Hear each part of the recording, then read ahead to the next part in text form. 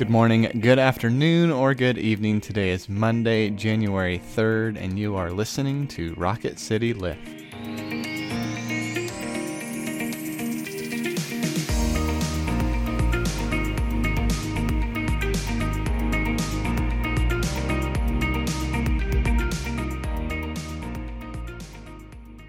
Hi, everyone. Welcome back to Rocket City Lift. I'm Tara Bolger. And I'm Brett Goodeman. So glad you are joining us. We come to you 3 times a week and try to bring a bit of a spiritual lift for your day.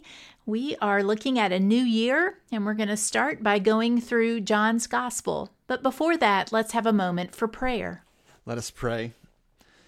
Lord Jesus Christ, as we enter into a new year full of unexpected, full of anticipation, may we bring all of our hopes and dreams and thoughts and worries and concerns, everything that will transpire in the next year.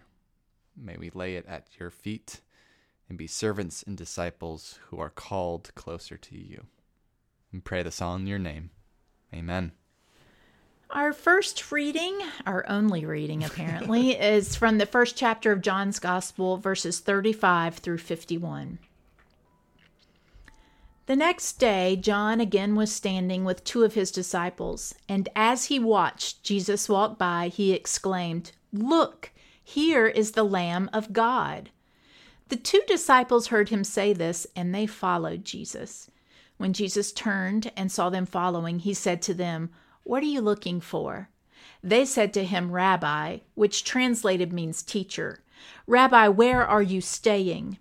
Jesus said to them, "Come and see." They came and saw where he was staying, and they remained with him that day. It was about 4:00 in the afternoon. One of the 2 who heard John speak and followed him was Andrew, Simon Peter's brother.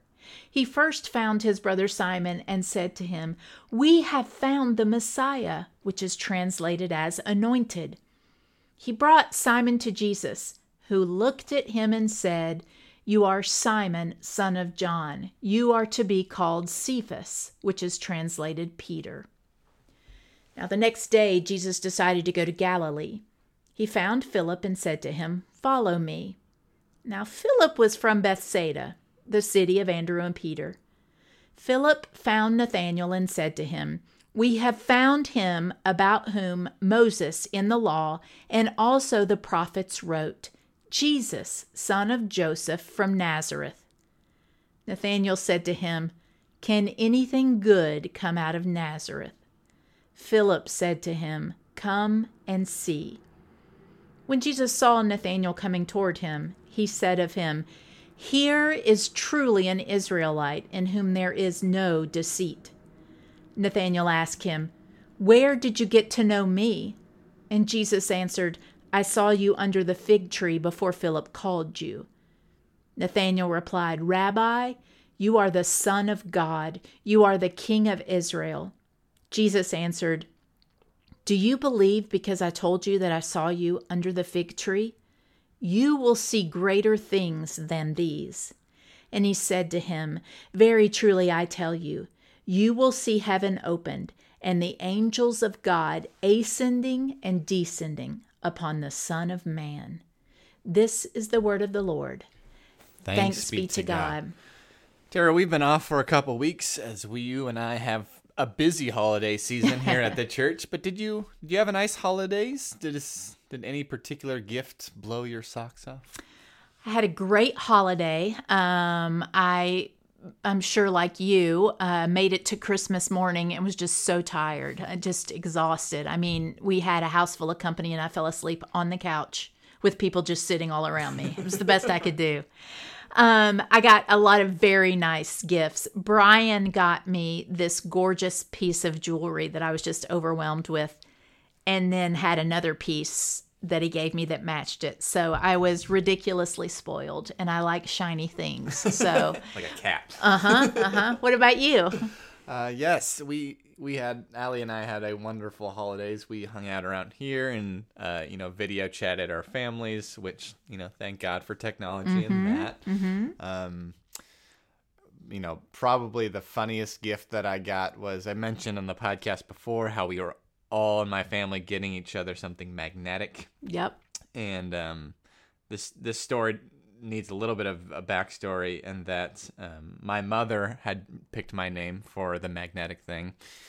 And when I was in high school, this will also provide a lot of encouragement for any moms with boys listening. Of Okay. like, no matter how terrible your boy is now, he can turn out to be a functioning member of society. And my older brother is back from college, and we had a wonderful holiday season, and all the brothers got in my dad's Jeep, and we were going to go four-wheeling, and my mom was just so thrilled that her boys were playing together, and it was this wonderful holiday experience. And when we were all in the Jeep, she's like, let me snap a quick picture of all of you guys. So she snaps a picture. We're all smiling. She loves this picture, this with our lovely digital camera, and she looked at the little tiny screen and loved it. And then she looked closer at the picture about a week later and realized that I was flipping off the camera Nice. in the picture. And my mother has never been more angry with me. Right. It was going to be such a Then- great picture. And in her mind, I was flipping her off. And I'm just a dumb 17-year-old. You're just a I'm punk. flipping I'm not going to flip my mom off. I'm Well. just flipping the camera off. But the line there was pretty thin, and literally my mother has never been more upset with me. Aw. So she put that picture on a magnetic Nice. on a magnet, and it's hanging up on my fridge right now. Very So nice. it was a pretty good gift. But to our scripture in John, we have the beginning of Jesus calling his disciples in this passage. Is there anything for you, Tara, that particularly strikes you about the way Jesus calls his disciples in here? Yes. So again, in the Bible, pay attention to repetition, right? And I am struck by the idea that Jesus does not give them a reasoned argument of why they should be disciples. He doesn't have a rigorous process for who can be a disciple or not. He just says, come and see. And for me, I love that because I think all faith is a lived experience. You're not going to come to one church service and have your life radically altered. You're not going to pray one time and have this incredible connection. It is a lived experience. You have to come and see every day. And I love the first part of that, which involves us using our will to put ourselves in a place or in a position or in a posture where we can hear Jesus. And it also means we have to have our eyes open to see. And so I just love everything about this. John's gospel is really, I think, the Jesus that probably most resonates with me. And so I just love the idea of come and see how I live my life, come and see, and almost immediately, although that's easy to say because of the way it's written, right? But they recognize him as Messiah. They recognize who he is.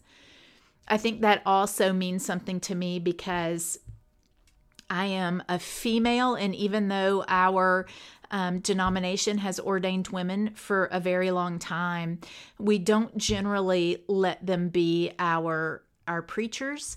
And I have had the experience of people who have said to me, I was very against having a female preacher, but I recognize your gifting and calling. And so that feels to me a bit like they came and they saw. And I don't know, it means a lot to me. What do you hear about this when Jesus is calling disciples? Yeah, as you said, this is John's gospel, definitely the latest written gospel, probably the most complex in its theological thought. It has a very specific community that the author is writing to, and we talk about all the kind of different glimpses we catch of Jesus in each of the Gospels, and John is making it very clear who Jesus is. Where a lot of the Gospels, this image of who Jesus fully is kind of comes to fruition throughout the entire book. Mark, you end it and you're like, I still am not totally sure who this Jesus guy is. And he bust onto the scene as an adult, right? He's just there. Where John, this is Before this, we have in the beginning was the Word, and the Word. There's a full spirituality there's a full about John. spirituality there, and then there is, this is the Son of God, this is the Messiah, this is your Rabbi, this is the Son of Man, this is who Jesus is.